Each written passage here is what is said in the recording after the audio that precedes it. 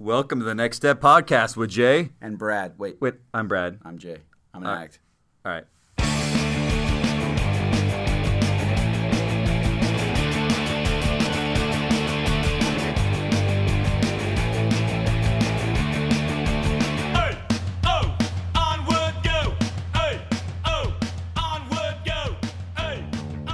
Welcome to the Next Step Pod. I'm Jay. And I'm Brad. We got it right that time. Yeah, and I'm Jay. I'm an act. All right.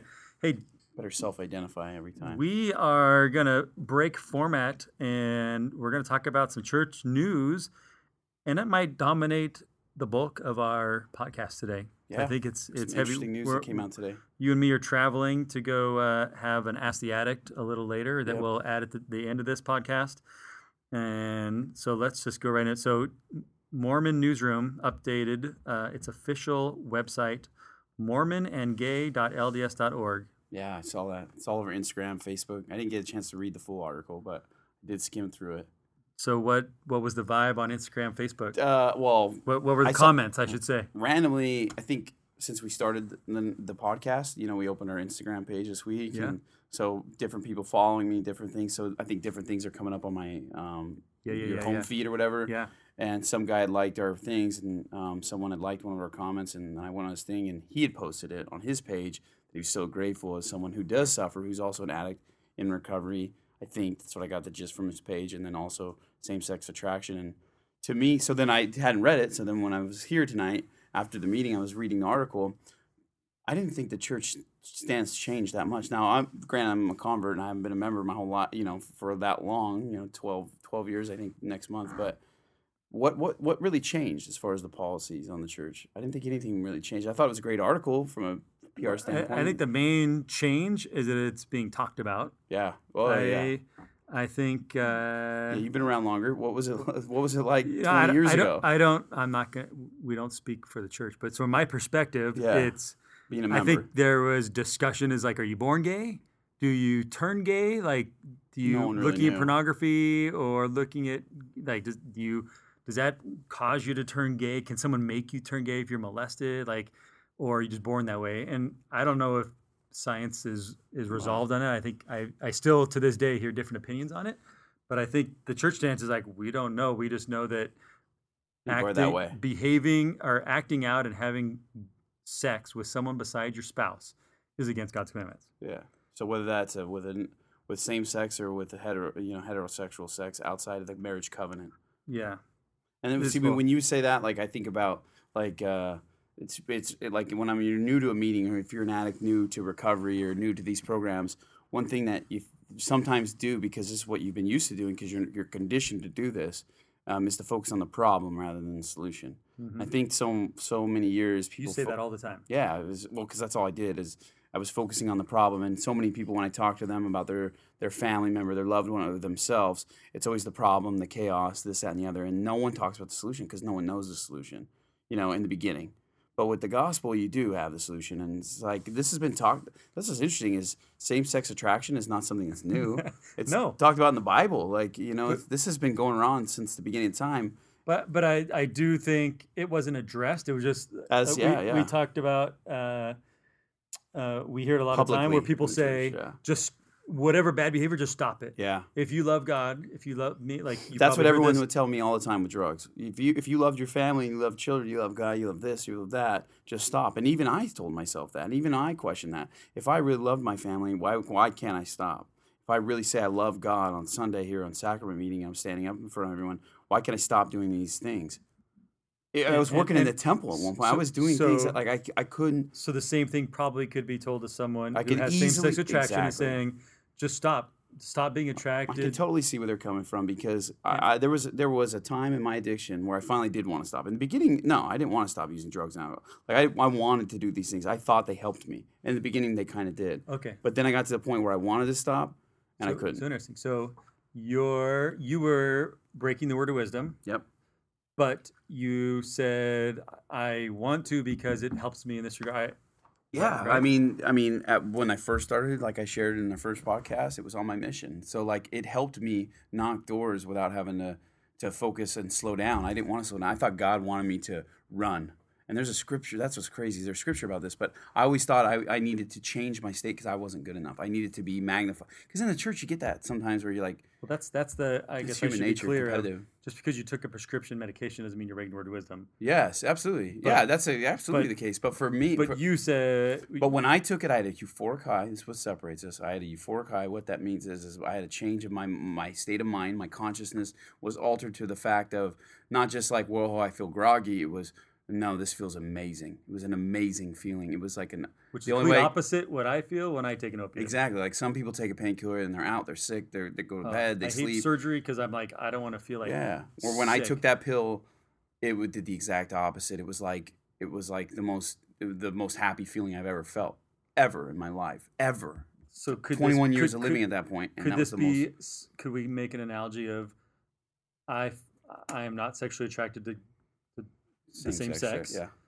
but someone is, and I don't understand it because I don't understand like you can't understand. I can't fully understand what the opiate prescription addiction, yeah. opiate. Yeah, I don't understand like how good I can understand maybe speed because when I take caffeine, I'm like, oh, I like that. I Yeah. like being awake. Yeah, So I could see the attraction of wanting to do something that maybe is not the right thing, and that's what it comes down to. Is, and you've said this before in the meetings we've had this discussion, and even before we started the podcast, we were just talking about, ever since the fall of Adam and Eve, we're in a fallen state, right? And so we get into, we're attracted to things that are outside of the commandments. This is what I've learned, that I'm attracted. The reality is I'm human, and for whatever reason, I'm attracted to really good things that are inside God's commandments. I really am. I'm attracted to doing a lot of these good things, service and help. That's something I really want in my life. But then there's another side of me that is attracted to the things of the world, outside of the commandments. and if you study the gospel, that's normal. It's completely normal. It's normal, but I think You get in that cycle, though, you and you cycle start like, shaming well, yourself. yeah. Why, if I'm good, then why am I attracted to those things? And then you Right. start thinking there's something wrong with you. And this is why I think they tell us to go to the temple. This is why I think they tell us to read our scriptures daily. These types of things, and not to get into a full-on gospel. Please do. But it's like we just went back to the temple for the first time, and sadly, it's almost been a year since we've been back. And you forget. And when I don't read my scriptures, I forget that I'm not the only one that has struggled. In 2 Nephi. Chapter 4, here's a prophet, one of the most righteous prophets, the first prophet of the Book of Mormon, is talking about his sins that so easily beset him, that are so easily, he's weeping so much that his pillow is wet. And it's like, this guy is like talking, I don't think Nephi had a pillow. Let's be fair. but Maybe he said his stack tears game. wept his pillow. He says, It did say pillow? yeah, it says something about his pillow. Go to 2 Nephi 4. I'm going to look that up. My Keep pillow going. weeps, Keep yeah. talking. He said pillow? Yeah, I'm pretty sure. Check this out. Okay, go ahead. But he talks about basically falling into a sin so easily, right? So easily, these things that are so easily. When I was an addict, I was so attracted. Once my addiction started going and started progressing, it's like it was so easily. They were there, and I was just tempted. And no matter how much I wanted to do righteousness, and that's what Nephi was talking about. Is we're human. But then he goes into this like. In that same chapter, which we had a talk in Elders Quorum this week about this exact verse, and he goes right into the same chapter where he's talking about his sins and how he's natural man and he's fallen. Then he talks about, but no, his soul hungereth for God, and God has preserved him in the wilderness and done all these things for him. So like I said, it made me feel comfortable when I first read that chapter many years ago, and now again, that I'm not the only one. There are other people out there. I'm not terminally unique. We use the term in AA and NA and ARP. I thought I was the only one that was attracted to both, good and bad. You can be that way and still be completely God's son or daughter. And isn't somewhat church culture of we're not going to share the fact that... no, dear. I even heard that when I first joined the church before my mission.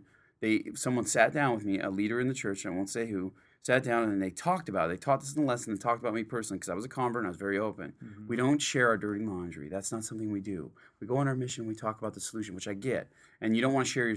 But however... But there is probably a forum to discuss it. There is an extreme forum to do it. There's probably a right time to do it. Right time and a wrong time to do it. You got to go by the Spirit. However, I do think the more church does this, the more it shows that, like, hey, this is not a worldly thing. This is in our church. It's a human thing. It's a human challenge. I shouldn't even say problem because it's a challenge. Yeah. Right? That's what we're talking about. If we're in a real fallen state, this is meant to be. This is God's plan. It's not our plan.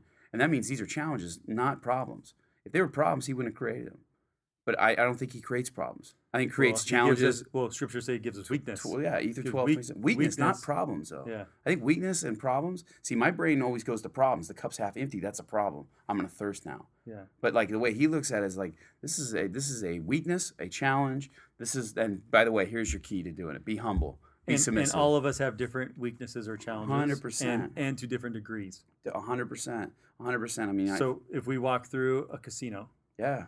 you probably be able to walk through it, but I want to. I'm so cheap. Like you're so cheap, you wouldn't think twice. I'm so frugal, and I do the math. I'm like, why would I waste my money on that? I'm the first person to go to the ATM, and I'm still an active member of the church. But that is a high temptation for you. It's not even. It's still hard to this day to say. Yeah, like if I were to walk through the casino, it's just. But you're born that way. Shouldn't you just embrace it? Yeah, see, that's what the world would tell me, right? That's the what world would, yeah. Yeah. So if you have the money to do it and you're not harming anybody, and that's what I've told myself. But how much money have I spent trying to I say entertainment or all these things, but it's no different than that money could have been used for my family. It could be in my bank account. It could be used to helping others, which I've had the opportunity to do. Thank God, since I've been sober. And there's so many other things, tithing, fast, all this other stuff. And yet, but in the moment, I don't think like that. Not at all. I think about this is fun. This is exciting. Yeah. This is something I get to do.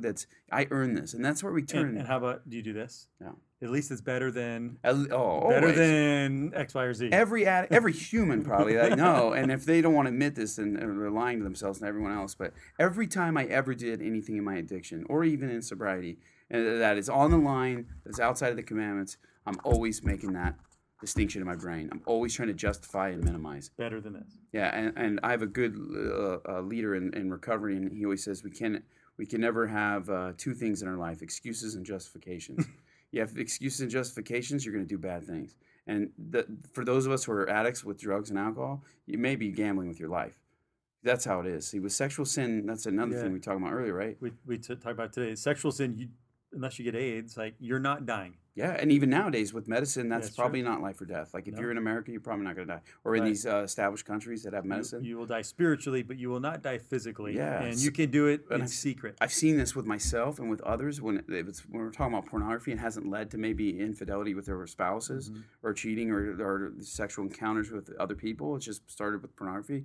It's very hard for the addict to stop because you don't have the consequences. Like if I get on opiates, you're going to know within 30 days. You'll probably know within a week because it's so progressive. Yeah. You'll notice that my demeanor will change, like my wife was talking about in that other podcast. And so things change right away. With pornography, it's a quiet addiction.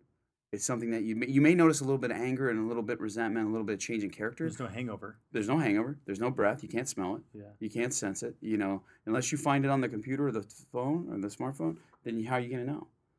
So it's something that a lot of addicts and alcoholics will get sober off drugs and alcohol, and they'll revert to another disease or to another addiction, which is a disease of pornography, because it's a silent addiction.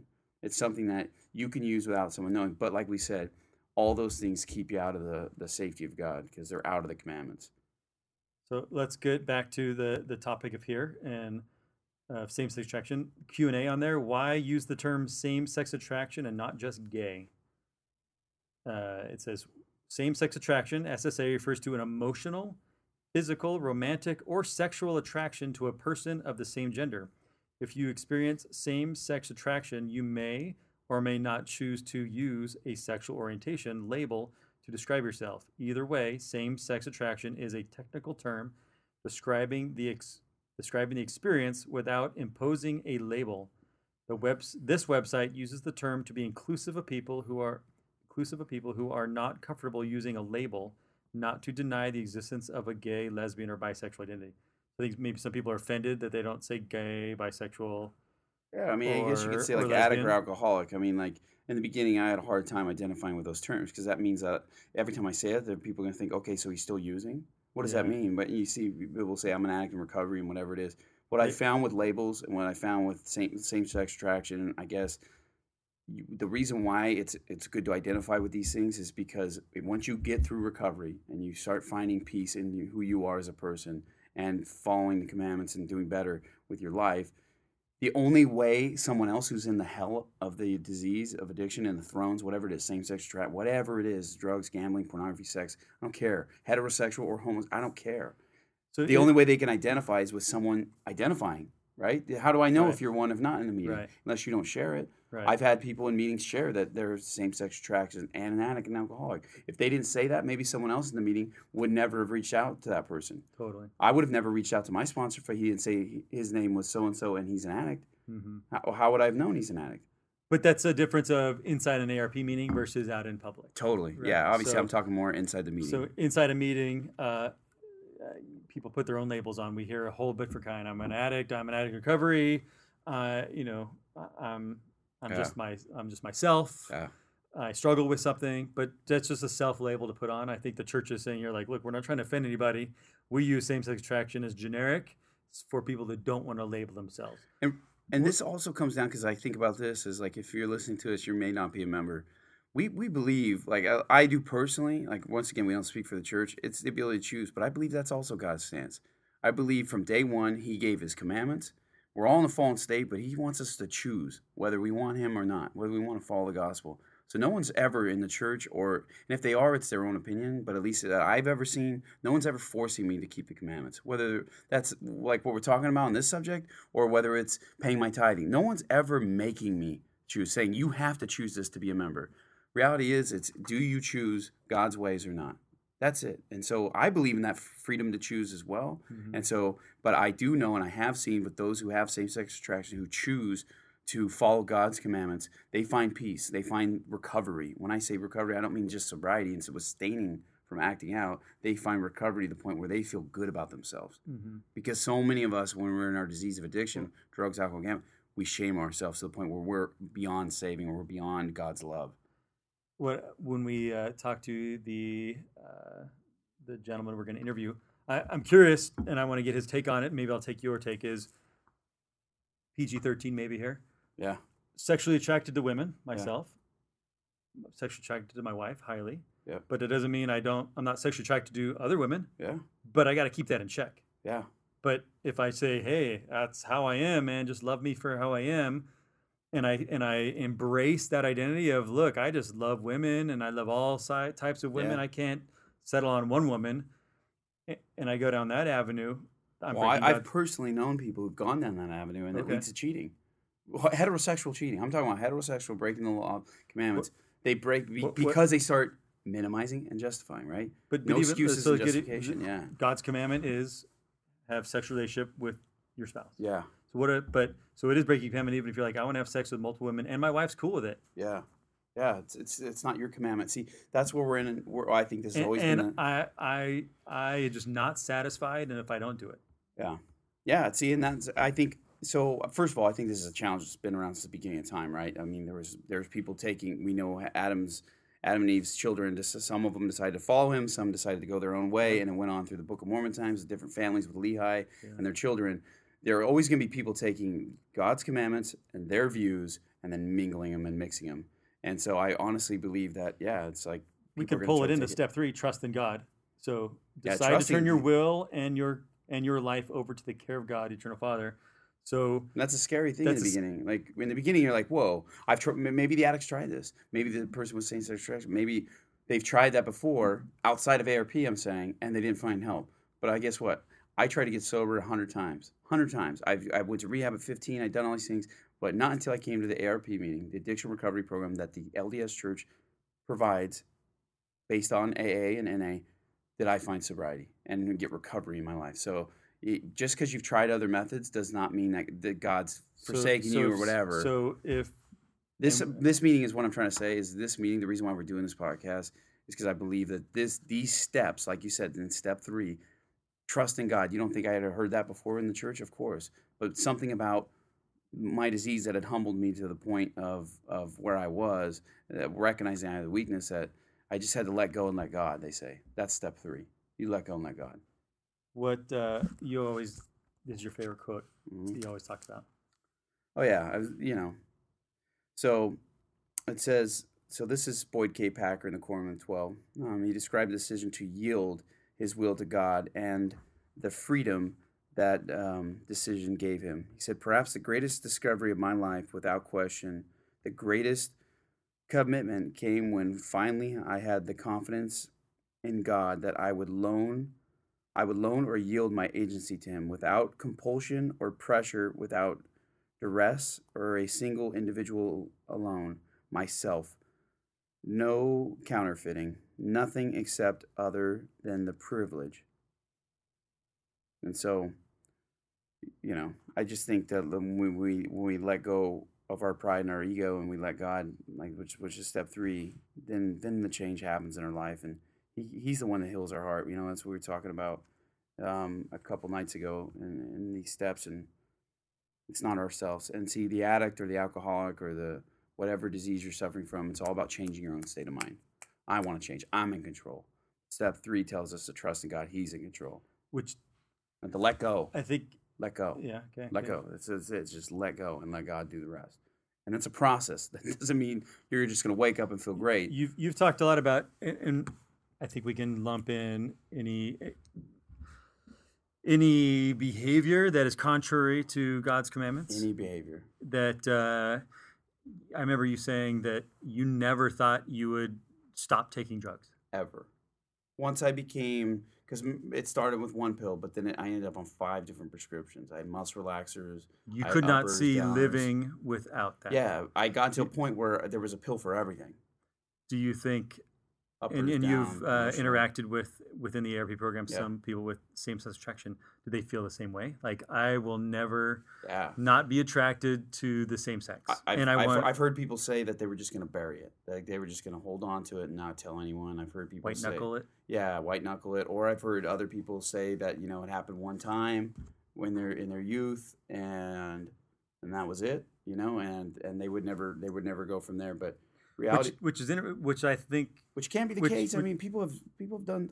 We've done bad things in our life. Atonement's for exactly. But that's what I think. A great thing about this is it. I don't think it was talked. You asked me earlier, what has this church changed?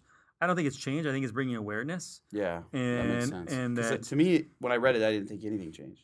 But it's awareness. It's awareness. You've been a member longer. It's awareness, and I think if someone has done, they don't have to label themselves. They don't have to label themselves, and they can realize, oh, there's some understanding because this is ministering.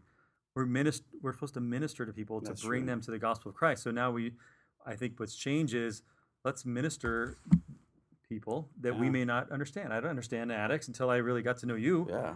Then you realize we're not that much different. And it's just one of us had a decision behaviors that could kill them, and the other one didn't. You know what I mean? Like, that's reality, right? So it's the same thing with same-sex attraction. We're all the same. We all have the same blood color. We all have the same all this stuff. And so it's just... So when a couple comments on Facebook were like, until the church fully accepts us, meaning... to me, that's self-imposed isolation. That's what those people are doing. They're saying us, meaning they're different than me and you. Or fully... Right? There's a few, right? Until that's what they do. Accept the same-sex attraction. That's what I'm saying. But they're the ones isolating themselves. The church is saying you're welcome. That's what I got when I read the article. That's why I didn't think anything changed. I never thought the church shunned anyone, anyways. Maybe it did in history, but not in the last 12 years. I've been. The controversy, I think, comes down to around the policy of if you're a child. I may slaughter this, but. If you're married, same-sex couple, which is legal in some states, and I have a child that's within, I don't know if whatever. They can't get baptized. They can't get baptized. I heard about that. But I think that's still the case. It's still yeah. That's the new thing. So I think a lot of people have a problem with that, but I think the compassion is family is important, and if you've crossed, this will probably be a horrible analogy, but. Pornography is against the law of chastity. Mm-hmm. If I'm a pornographer, I'm creating pornography. My wife, big if right here, we don't do this. If we were creating pornography and selling it, I'd still be. You should still accept me as a person. You should still love me, but I'm doing something that's contrary to God's commands. But if I'm actively doing that and I'm promoting that lifestyle, it wouldn't be allowed. Yeah, it would be unfair to. It would be a mixed message to my child who's going to church, who's being taught that behavior is wrong. Mm-hmm. So wait, my parents are doing something that's against the commandments of God. I'm hearing that on Sundays and at my church activities. Yeah, it creates challenge for the kid. It's going to create a conflict in that home. It's like legalizing marijuana. It's like what a conflict for the children, for the youth right now. Like, you know what I mean? Like, imagine growing up. I mean, it's a different subject, a different tangent, but let's just stay on that. Yeah, that's conflict. That's hard for kids to understand. One group But at to me, church this is goes saying back to one. trust in God. I That's what I'm trust saying. that our prophets are receiving revelation, and I have to trust. But I don't understand it. I have to trust Him because am I trust myself? Am I more righteous and more like I understand? So What I've learned about what I've learned through recovery, through reading the Big Book of AA, reading the ARP program manual, learning all about the 12 steps, original ones, learning about the gospel. God is a God of mercy, and God's a God of love and compassion, and He cares. And if we truly seek to understand Him, everything is made light. and Period. have you heard anything contrary from our general authorities to that message? Never once. That's Have you why I have heard? a hard. That's why I have a hard time when I hear But antis. I just saw a buddy the other day that I haven't seen in a long time who's also an addict in recovery. I don't know if he's in recovery, but he's an addict. I know yeah, that for sure. He's left the church and now he decided to post all this negative stuff on his page. And I wrote on there, "What a bummer." You know, like what a bummer we saw another brother fallen like from the gospel. And you know, of course, he freaked out, and all of his non-member left the church followers. You know, they were all like probably once members. How dare you shit? This is the type of stuff. Blah blah blah. They were like ridiculing me for saying that, but I really meant it. hmm But what I also said was, it's interesting. When I joined the church, right, when I became a Mormon, 19 years old, I didn't go back to my friends and family and then say negative things about the way they raised me. Negative things, negative, negative, negative. How dare you? How could you have taught me these things for years? And truly, you didn't give me the full knowledge. I didn't do that. I didn't go back to right. I didn't go back to the born again Christian churches I went to and say, "How dare you teach me false doctrine? How dare you, dare you, dare you?" and start posting all their sermons. But it's interesting when members leave the church or when members find themselves in a quandrum with policy changes and this, that, and the other. They can't help. It's like they're searching for. To me, you're searching for something. You're obviously not getting fulfillment in your decisions because when I joined the church, I didn't feel the need to do any of that. I loved everyone you felt more. compassion for him. I loved them. I felt more compassion. In fact, I wanted them to know what I knew. But even if they didn't, I loved them even more because they accepted me for who I was. But the last thing in the world I would ever do, and I'm a very vocal person who you wants are. to I will convert, and, testify to that. everyone knows that. The last thing I ever would do was ever bash anyone or go in and feel the need to promote all the things that they taught me wrong. Does that make sense? Yeah, But that's interesting that that's what you see. Every single time, without fail, when I've seen someone leave the church or to go and do something different, they're posting. They can't just leave. It's interesting. I don't know what that means. There's a correlation there, though, with something. And so, anyways, I thought that was interesting. Yeah, I have opinions on it. Yeah. I think it's. I hope this. I don't know. Yeah, don't I wanna think offend that's what the somebody. point of these It's- podcasts is for people to think and to form their own opinions and to trust in God and do step 3. Because trust in God. Because there are members maybe listening to this that haven't made a decision yet. Well, trust in God. Let go and let God and pray about it. How many of us do really take these questions to the knees and say, "All right, Heavenly Father, this is what's going on in my church. This is I what just the post it leader-" on Facebook and then I see what people think and then I come up with my decision. That's what I'm saying. I tweet it out and I'm like, hey, what do you guys think? And then But I think people really do that. I think so too. You see what I'm saying? No, I do, Because we're in a weird. This is where we have evolved, and this is where it is different. These sins and stuff we're talking about have been around forever. Yeah. But we're in a different state where That's a no good one point. has ever had connection like we've had to Yeah, the human that's a race. good point. Yeah.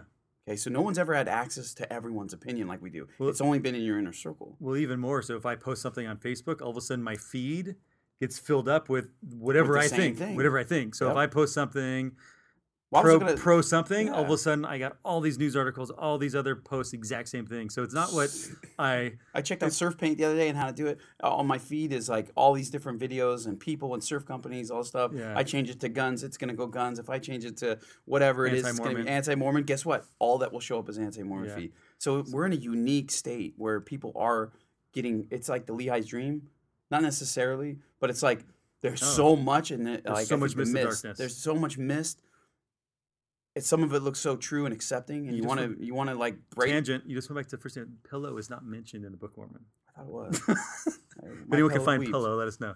Second Nephi 4. I just searched it on the. Where's the? Oh, You man. go to Topical Guide and you can actually search it. And I even searched up the proper way spelling of pillow and it's not there. But anyways, I think you're totally right. Is today environment we are getting conflicting, and we will get if I'm whatever deviant behavior I'm into, I can find a support group that's going to tell me that is who I am and I need to embrace that. Totally. And I think that's tough. If you have an attraction to something that's contrary to God's laws, and you can go get filled up with every, plenty of ammunition and information that will tell you that what you're doing is you trust in yourself. Trust in yourself and trust in the way you feel, the way you think you should be versus trust in God. And is trust in God always easy? No, it's something I'm still doing. It's something It's a daily struggle. It's a daily struggle for some of us. For some people, it's not. And I'm glad. I'm so grateful. There are people that I can look up to that they just don't trust. They always trust, I'm saying. They don't question. I'm glad because then they give me hope to be the same way, that I can eventually be that. And I've been that way in time. See, when life's going good, anyone can trust God. Yeah. Okay? When you got your everything lined up and everything's working out for you, it's very easy to do that. So, Step 3, process. Trust in God. Go do that step. Let's finish up here because we want to save time to add at the end our Ask the Addict. Is there anything else you want to add to step 3? No, just keep trusting. Just one day at a time. I think one thing to be mentioned, it's progress, not perfection. You don't arrive to this thing. I think I want to end with the words that come from Reinhold Niebuhr, who came up with the Serenity Prayer. Yeah. Do you know what that is? Yes. Can you quote it? Not 100%. Yeah, you can. No, I can't. Yes, you can. No. Come on. You say this all the time. I know. The first time I heard it was in my rehab when I was 15. But it's God grant me the serenity to accept the things I cannot change. The things I can't accept, the things I can. Wait. Go ahead and cheat. Okay, I'm gonna look at this. Okay. God grant me this serenity to accept the things I cannot change. The courage. That's it. The courage to change the things I can, and the wisdom to know the difference. That's on my chip. 4-year chip. Okay, well, let's end with that. All right. Trust in God. All right. Thanks for stepping in. All right, we're going to go to the next part of Ask the Addict. Right, wrong, what to do. Someday it will come to you. Hostile Indians, we named a summer camp for you.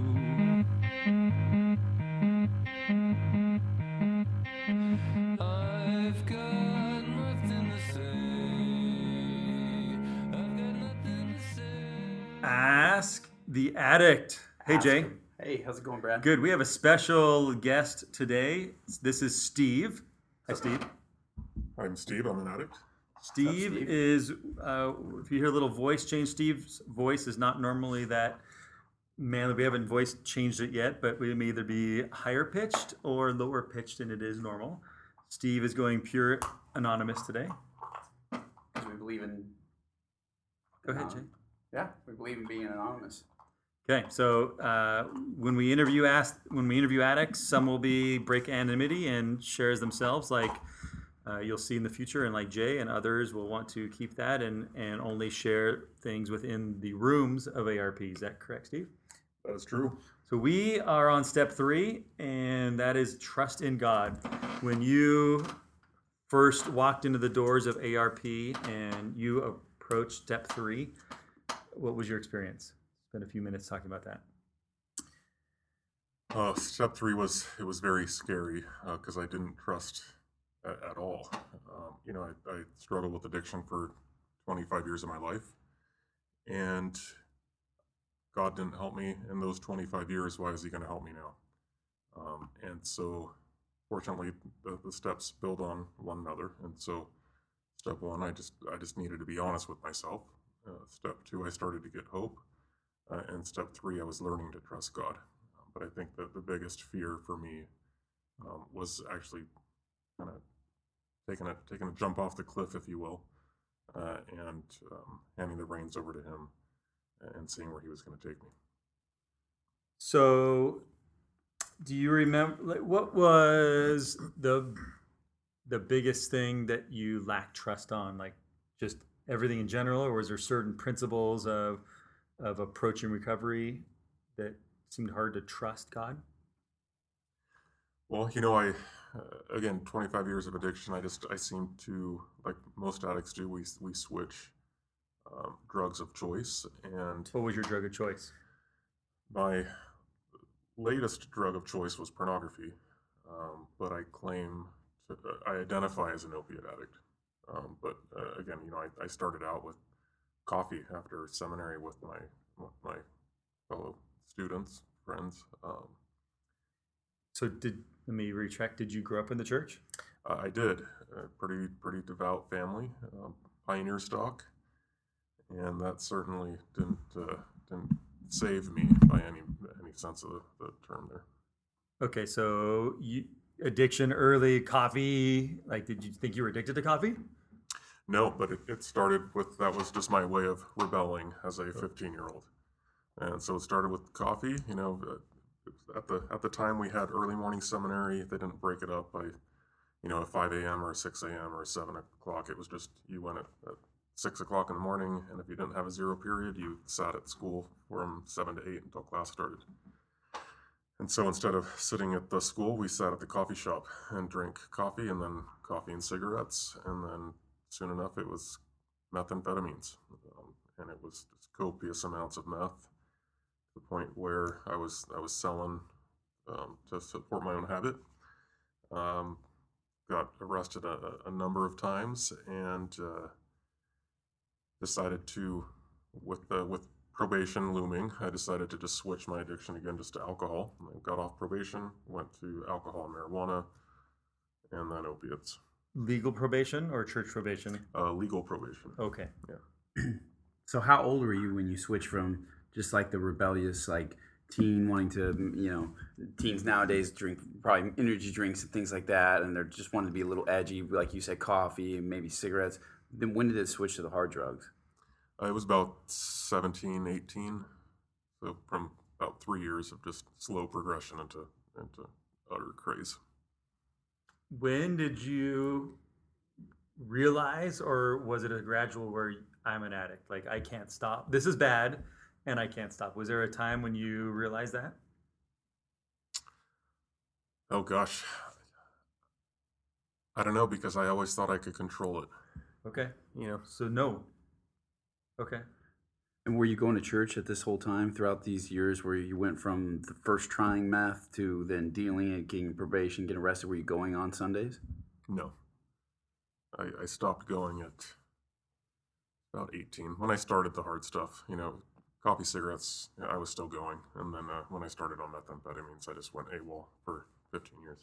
And what got you to stop? Just kind of like you were at that point. For me, like when I started using drugs and going to church is too hard. You feel it's too, you start to, what you're doing on your spare time. So then when you walk into church, you see everyone else who's more than likely not doing those types of things. It's very hard to be there. Is that kind of what was going on? Well, absolutely. And I felt everybody put on this perfect persona, and I was far from perfect. And I think, as we all do, we just want to put on our happy face every Sunday. And my happy face was nowhere close to what everybody else's. So it got too tough. I mean, that's how it was for me eventually. Like, I went, but then it was like, I used to always be into church, but when I got heavily hooked on the painkillers after I was married, it was like I looked for any excuse to be out of sacrament, look for any excuse to take my kid out and walk around the church, build, those types of things. Did you feel, both of you can answer this, but self-isolated, or did you feel people judging you? Like, were they judging you, or did you feel like people were judging you? I think that's, people don't want to be judged, so like, don't judge me. Were you actually judged harshly, or were you more judging yourself, Steve? So I absolutely was judging myself, because I'm looking around and seeing everybody else being perfect. They weren't necessarily, quote unquote perfect, right? Okay, Jay. For myself, there were times where I did feel judged. I came home early for my mission, so there were moments where I felt judged, but for the most part, it was just like Steve said. With most addicts, including myself, it's self-inflicted. It's isolation. So you're creating isolation to draw yourself away from those in your life that are good, because you don't really know how to be good. You want to be good. You may want to be good. That desire may still be there. It's like a little flicker of like a candle right before it burns out. That's kind of where I was living for a long time. But I just didn't know how. I didn't know how to want to do good at that point. That's where I went, at least. And then other question is, do you remember a time when it was like, peace out, bail the church, and I'm gonna like, I'm out of here, and I'm gonna point all the flaws in the church and make church go away? Absolutely. Did you do that? Yeah. Okay. Approximate age? You don't have to be exact, but like early 20s. No, it was about 17, 18 when I started math. That's Okay. probably why I started on the hard stuff, because I was trying to do the right thing. I went to the bishop and had some conversations with him about some sexual encounters with the same gender, and he brought my mom into the meeting. I don't think he knew how to deal with it. Certainly, my mom didn't, and so there wasn't even any repercussions. It wasn't like you can't take the sacrament anymore. It wasn't probation. It was just like, well, don't do that again. And we walked out of the room, and my mom and I kind of cried all the way home in the car, and it was never talked about again. And so I didn't know how to handle that because I had these attractions to both male and female, and no one was helping me navigate that attraction. And so, since we couldn't talk about it, I started talking hard drugs with my friends. That was to hide it. Mm-hmm. Mm-hmm. I want to come back to that because our news article was on this topic, so that's a great segue. But I want to hear, Jay, your answer to that question as far as a decision point of, I'm going to stick this out in the church, or like, I'm Yeah. out of here. Being a convert to the church, I was never going to leave. I just knew that the church, even when I was disfellowshipped at one point, I actually got, disciplinary counseling, disfellowshipped, almost got excommunicated. I was ready to leave. Same thing. I was messing up with a girlfriend that I had and committed some sexual sin right after my mission, endowed. But I wanted to get clean, just like Steve was saying. And so when I went to the bishop, I had disciplinary counsel, and I remember having that face at that road where it was like, either I'm going to stick this out or I'm not. But what I did was I stuck it out. I didn't leave. I still went to church every Sunday. But like I said, that candle just got dimmer and dimmer. And I literally at that point, I always wanted to be clean, and that's why I found the church in the first place, right? I wanted the gospel in my life. I wanted to be good, but I didn't know how. I didn't know how to apply the tools of the gospel. These faith, hope, charity, all the principles. You knew the tools. I knew the tools, man. I went on a mission. I had extreme experiences. I had great leaders, great teachers, great friends on my mission and throughout my life in the church. But I had no idea when the temptations came into my life, when the obsession of the mind that we talk about in the program would start happening, the wheels start spinning, basically. I didn't know how to stop. There was no e-brake. I didn't know how to hit the e-brake. So different perspective than Steve, but when you got baptized, I think there's a misconception that like because some of the scriptures are like, when you're converted, like you have no more disposition to do evil. Yeah, you hear that all the time. And so if I have a disposition to do evil, then I'm bad. Yeah, so I didn't want to admit that, like, I had some questions. Like, for give an example, not to go on another tangent, but when I went on my mission, I went to the Philippines, right? And that was the first time being a kid from Orange County. I went to a poverty-stricken country like the Philippines with beautiful people. Shocking. When I saw millions of children, there was millions of people the minute we got off the airplane everywhere, starving to death, literally to death, but yet smiling at the same time, my brain didn't know how to take that. And I immediately had questions about, is God really there? I didn't say that, but that's what I felt. And then what can I really do? What is reading from a book going to do for these people who are starving? I had those internal questions, and I never addressed them.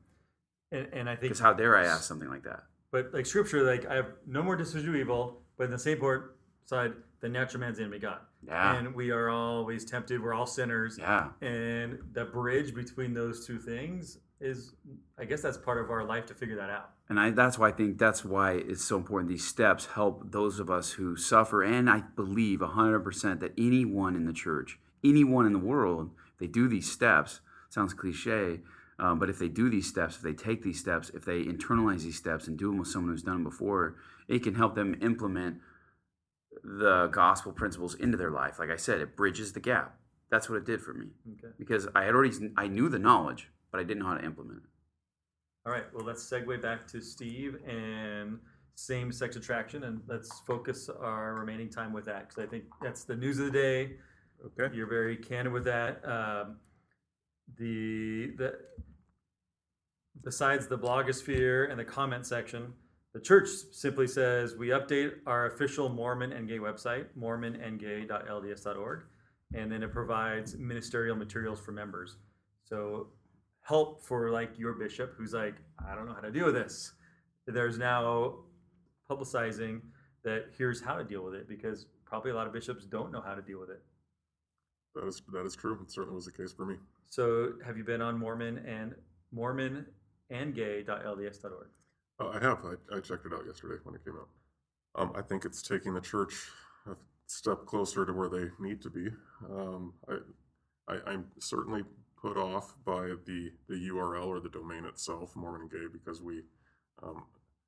we identify just in the field or as people. Even the church is talking about same-sex attraction, but yet they're calling it Mormon and Gay. So when you say in the field, does that just mean on the street? Like Psychology field. Psychology field, same-sex attraction is the appropriate term. Mm-hmm. But on the street, gay Is offensive. is offensive now? Things have changed. Things have changed quite a bit. You know what I mean? That's what we were talking about, earlier. Is things change, and it's cool to see the church trying to keep up and doing its part to understand and to be sensitive to people's needs. Same with like drug addiction, right? I mean, 10, 15 years ago, the conversation about opiate addict and also being a priesthood leader probably would, those are like oil and water. They don't mix, right? Yeah. But now you can realize that you can be in recovery and still be an addict and still be doing great things. But I didn't know gay is an offensive word. Like, because I thought I'm going to mess up the acronym, LB, lesbian. I don't know it either. Okay. So, same-sex attraction, church, that's what church uses, except for the URL. That's kind of weird. I would probably agree if gay is offensive to have that in the URL. But And it's offensive to me. Right. Personally. Why? And you mentioned earlier about a sexual pornography / sexual addict, correct? True. So that's not saying that if you have same-sex attraction, you're an addict. Yeah. But you could be basically addiction is I am doing something that's contrary to my well-being. And if you're in the spiritual sense, it's becoming manageable, right? I mean, that's how they identify addiction is by your ability to choose for yourself, like whether you're heterosexual or same-sex attraction, it doesn't matter. If you cannot control your actions, it's become so unmanageable. That step 1 talks about, has your life become unmanageable from your decisions? Have you surrendered your later ability to choose? I know guys that have same-sex attraction, however, they've become so used to fornicate, right, to having sexual relations outside of wedlock or outside of their or even if they're not married, that they have no ability to choose. The minute their life gets stressful, just like I used to pop a pill, they go have sex. Okay. So it's the same. And that's easier today with all the apps. Exactly. So it's easier to access that. Yeah. So like you were saying, it's not necessarily it means you're an addict. It just if your life's become unmanageable from it and you're acting out and you can't stop. And fornicating is against the commandments of God. Yeah. Committing adultery is against the commandments of God. So do you agree with that, Steve? I do. Okay. So same-sex attraction is, my curiosity is, if I'm attracted to having sex with females, I'm married, but I'm still attracted to having sex with females. That draw may be stronger than your draw, Jay. Mm-hmm.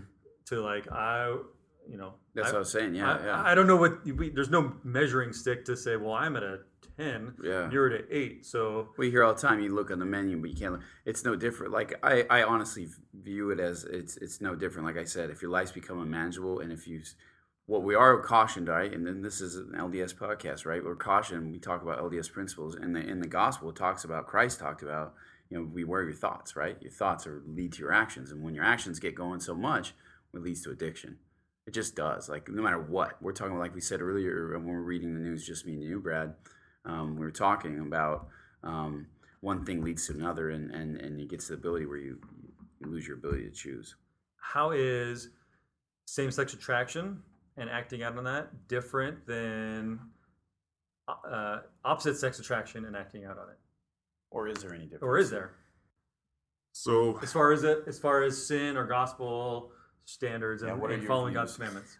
as far as sin, it's no different having sex with a guy or sex with a female outside of wedlock. Sin is sin.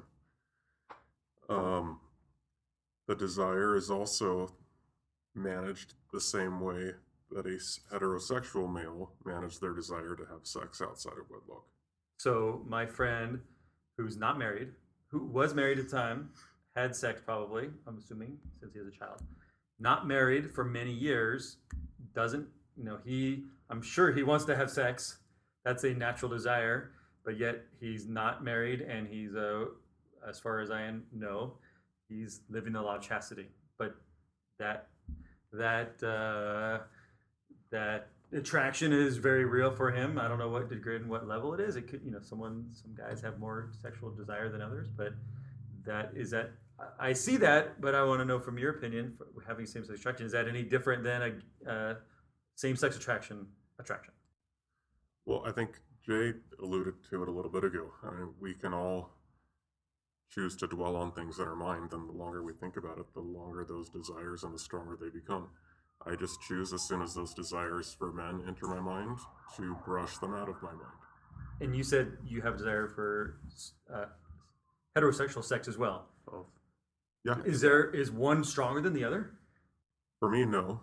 Okay. And I'm married to a female for 20 years, and I've screwed up once with pretty severely, because I had already made covenants with my wife not to have sex outside of wedlock or outside of marriage. Regardless of gender. Correct. And my addictions with pornography and a couple of bottles of alcohol led me to some decisions that I lost my agency because of the alcohol. Because it progresses just like anything else. When I started with my prescription, I took that prescription as prescribed. However, it progressed to 1 to 2 pills every 3 to 4 hours to 3 to 4 pills every 2 hours, and then on to 40 and 50 and 60 pills a day. Things progress. So there may be someone listening who's not an addict. They don't drink, they don't smoke, they don't do meth, they don't do anything, but they're attracted to the same sex. And they're dabbling in porn, just like if you're heterosexual, you're That's going to... hypothetically, they're not even looking at porn. They're just, okay. I'm just So sexually far, attracted. they've been able to withstand the urges from acting out or looking at porn. Yeah, I'm not looking at porn, but I am attracted to men.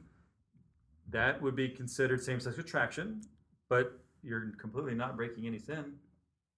And I think that's the clarification here. Yeah, Maybe that's for what I got when I members- read it. Members to say, hey, members that think that's bad, Stop judging. Stop judging. Stop judging. that's no different than you, Jay, Saying I'm an addict and I'm not using right now. or haven't I'm been a in 4 single years. dude and I would really love to have sex with some girls. But I'm going to but wait till I'm married. I'll wait till I'm married, and if I don't get married, guess what? It's going to be a long life. Right? I mean, that's reality. That's how I view it. And that's what I got when I read it. Steve? I agree. And what we're talking about, a celibate lifestyle for those that are strictly gay, and if you look at the stories on Mormon and gay, You can't say gay, I thought.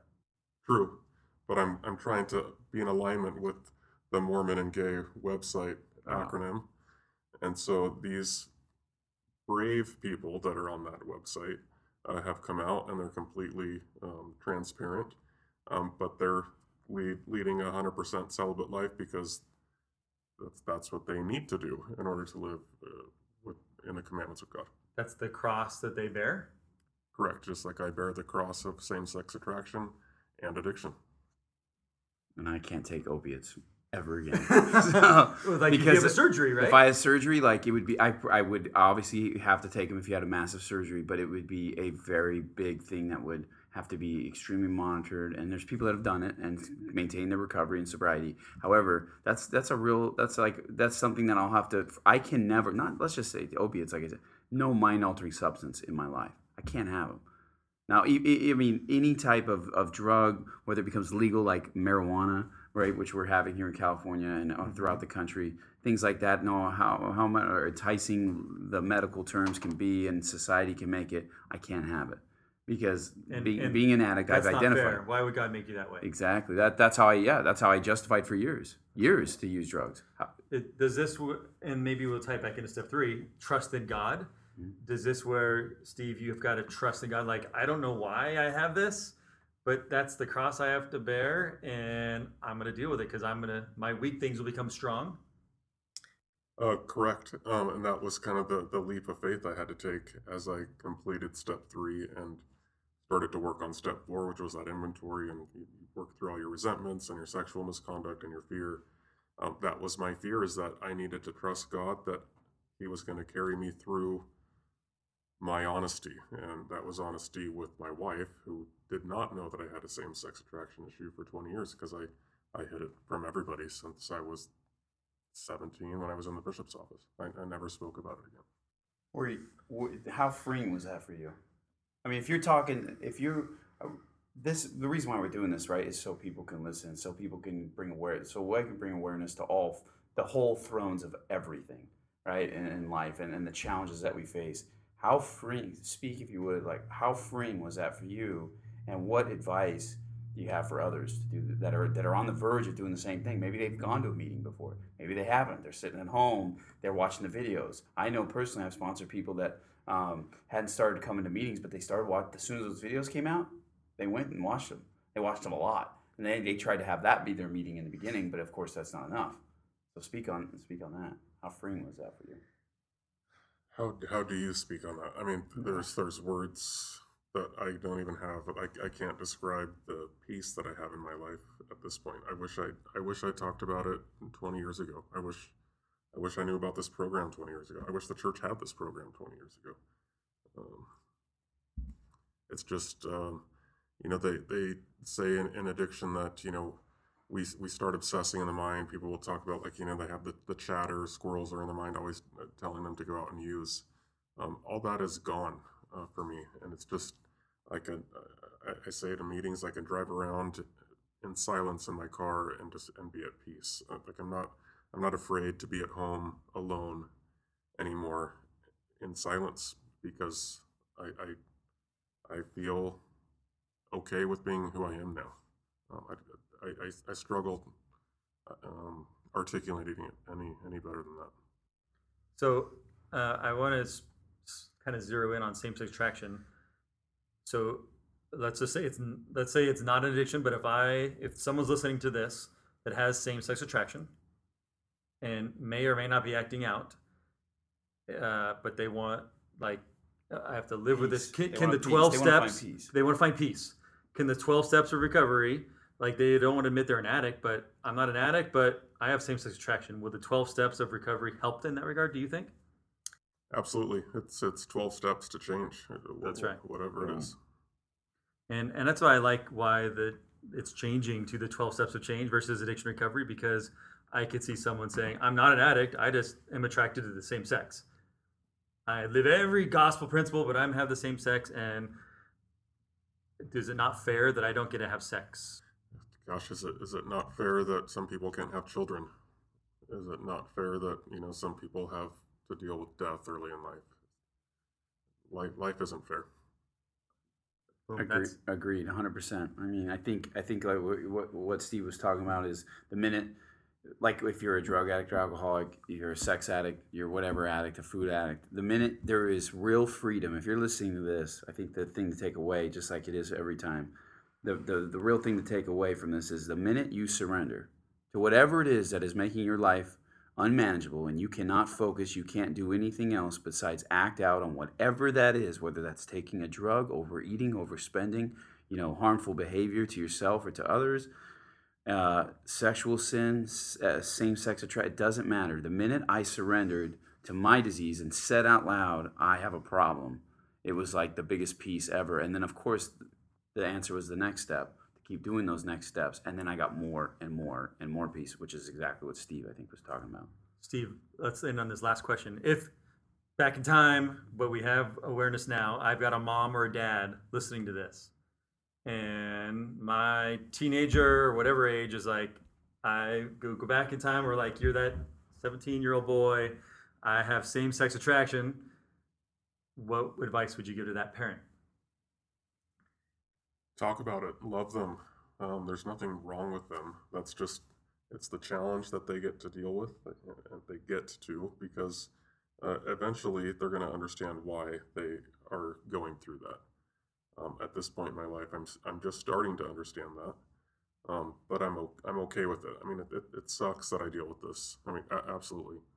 It sucks that Jay deals with addiction. I don't think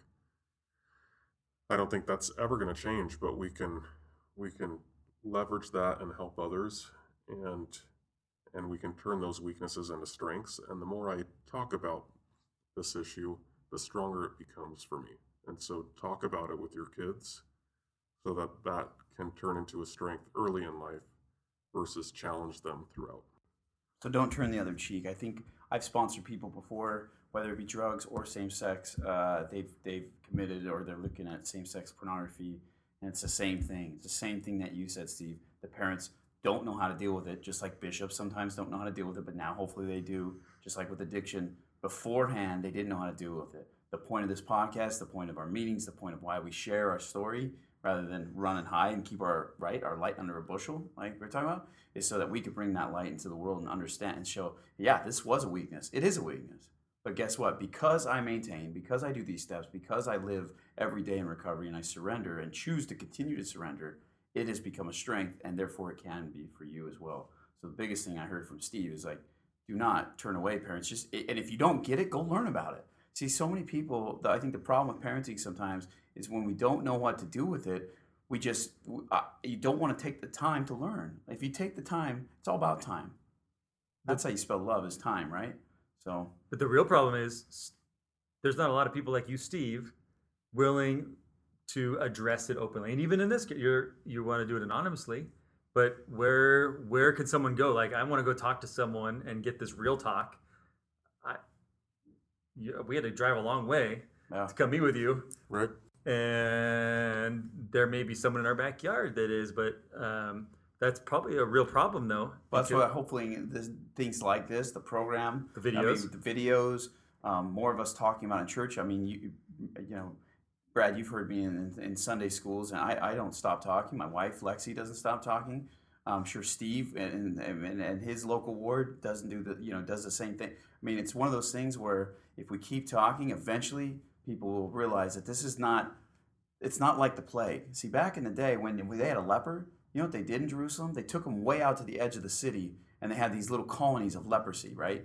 AA, they would lock you up in a insane asylum if you were an alcoholic. Just 50 years ago, that's how it was. In the 1950s and before that, you were more likely going to go get strapped up and thrown in there. Back in Jerusalem 2,000 years ago, you were leprosy, right? And that's how addiction, in my opinion, in the church and in society was viewed. But because it's such an epidemic in our country, with the challenge of all addictions, it's such an epidemic, not just drugs, everything, I think our society is being forced, and the church is being forced to deal with it, which is so great, because now we're realizing, wait, it's not a bad thing to talk about. This is actually very uplifting. And I've seen members come into the 12-step meeting for a family member, a loved one, a friend, someone in their stewardship, maybe an elders quorum or a relief society. They come into the meeting just to support, and they walk out crying because they go, this is the most spiritual experience of my life. And these are members that have been members their entire life, 30, 40, 50 years old, 60 years old. And then they end up keep coming just because they want to come closer to Christ. They want to change something using the 12 steps. This may not be my last question, but are you open publicly outside of the rooms of ARP to talk about your substance addiction? Absolutely. But you're not comfortable talking about same-sex attraction outside the room? That is also true. Why? Well, I mean, the church is just now getting comfortable talking about addiction now.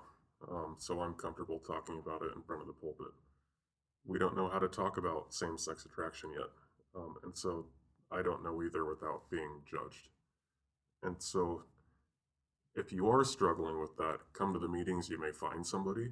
Go to your bishop, because I'm kind of quote-unquote working underground with the stake president. So that way, if people are struggling with it, they can go talk to those folks, and they will pull me in so that I can go talk to them in a face-to-face situation. But we don't know where you are, so you're not going to say where you are?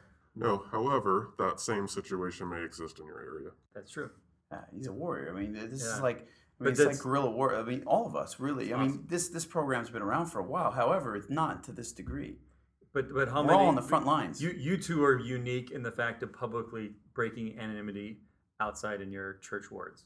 That's unique. Yeah. Because there are people that we Of course, that that I have see gone in their our whole state- life, and that's okay. Yeah, That's what we wanted to totally. make sure that people listening to us. You don't have to be like me and Steve. That is not the. It says right there, and we read it every night, every week in our meetings, that we believe in anonymity. We believe that if you don't want to talk about this, because some people may not want to talk about this because of business and other relationships, that is okay. Mm-hmm. It's 100%. And Alcoholics Anonymous and Narcotics Anonymous is very strict anonymity. Yeah. Very strict. In the church, it's a little different because we believe the weaknesses are given from God, not a shameful thing from the world. It's given from God. Yeah. Ether 12:27. It's a gift from God. He gives unto men weakness. Do you think, because when I read like some blog or some Facebook post about this gay member of the church, I get the sense, but maybe they're just spinning it, that they're like celebrating the fact that they have same-sex attraction and just waiting for the church to change their position so that eventually I'll be able to get married and have sex with the same sex. Totally, I've heard that. So there are some within our church community that are Saying that think that the church is going to say, well, now marijuana is legal, it's okay to I smoke. think- as much I think a lot of people I think think our that people too. can't even wait for their state. So they can be like, well, see, just like a prescription. Gee, that's what I did with my opiates. I said, no, I got a prescription, right? Do you think the same thing, Steve? I hope not, but unfortunately, I don't think the church is ever going to change their stance on that. Exactly. um, Agreed. so But there are those out there, is what Brad was saying, is that I'm sure they're out there waiting. the voices that I do hear that talk about same-sex attraction are the same voice that do it publicly, that say they struggle, also say, I just can't wait for the church to change so that my lifestyle will be accepted. And it's those same people that keep beating that drum that prevent different approaches to same-sex attraction therapy. If they weren't pushing so hard for acceptance and pushing for treatment, maybe none of us would be dealing with this. Maybe there would be a pill that I could take to make me straight. I have no idea. But because everybody has this gay agenda push to make sure that everybody accepts it, I don't have a choice to go and take a pill to make this better. You have something better than the pill. You've got the atonement, and you've got the 12 steps change. True, but I would just caution that it's not. I mean, this absolutely has made my life better, but it's a trial that I deal with, and it will never be taken away. Just like addiction will never be taken away. I will always get to deal with, and I say get to deal with same-sex attraction because it allows me to help other people. The atonement has helped me manage this, accept it, and actually to the point where I can look at a guy and be like, "Yep, he's attractive," and move on. I don't dwell on that. But it's the atonement hasn't removed it from me, but it's certainly helped me manage it. No different than Jay in yoga class. Yes. in my lifetime yoga class. Can I say lifetime? Yeah. I don't know. It's pretty intense. I mean, yeah, absolutely. You have to keep that in check. Exactly. Because, like we said earlier, Brad, when me and you were talking, that God gives you, every man, the ability, and woman, the ability to choose, right? Free agency. It's all about choice, right? He lays his commandments out. We choose. If you want to be a follower of Christ, you want to be a member of the church, you want to be an active, you want to participate in all the ordinances and the blessings, then the law is laid out. There's tons of more mercy than we think, right? A ton more mercy that gets taught on Sunday. Just go read the scriptures. It's all filled with mercy, right? Read these 12 steps. It's all about mercy. And then it's all about your choice. And if you choose, like Steve has done, it's just, he's such a warrior. I look up to Steve. I'm grateful that he allowed us to come all the way out here and talk to him and to hear his story. And I know for a fact you're gonna help the countless amount of people. And we know what it says in the Book of Mormon about the ability to help even just one soul come into Christ, let alone multitude, and how much your joy will be. And I'm just grateful for you. Yeah. So you were nervous to do this, weren't you, Steve? Yeah, a little bit. Yeah. How'd you feel after? We're done, but how'd you feel? Yeah, it feels good. It wasn't so Survived? bad. I survived. All right. Well, till next time, my name is Brad, and I'm Jay. I'm an addict. and we're here on the Next Step podcast. Thanks for listening. Dear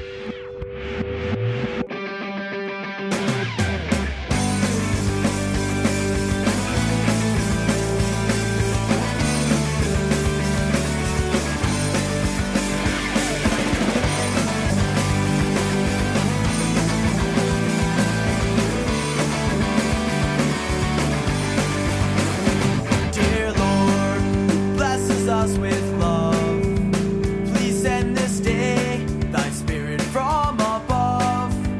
As this thy son accepts a call from thee, help him, we pray, to learn humility. Direct his footsteps every day, and keep him ever walking in thy ways. Inspire him as he spreads the gospel plan. Lord, hold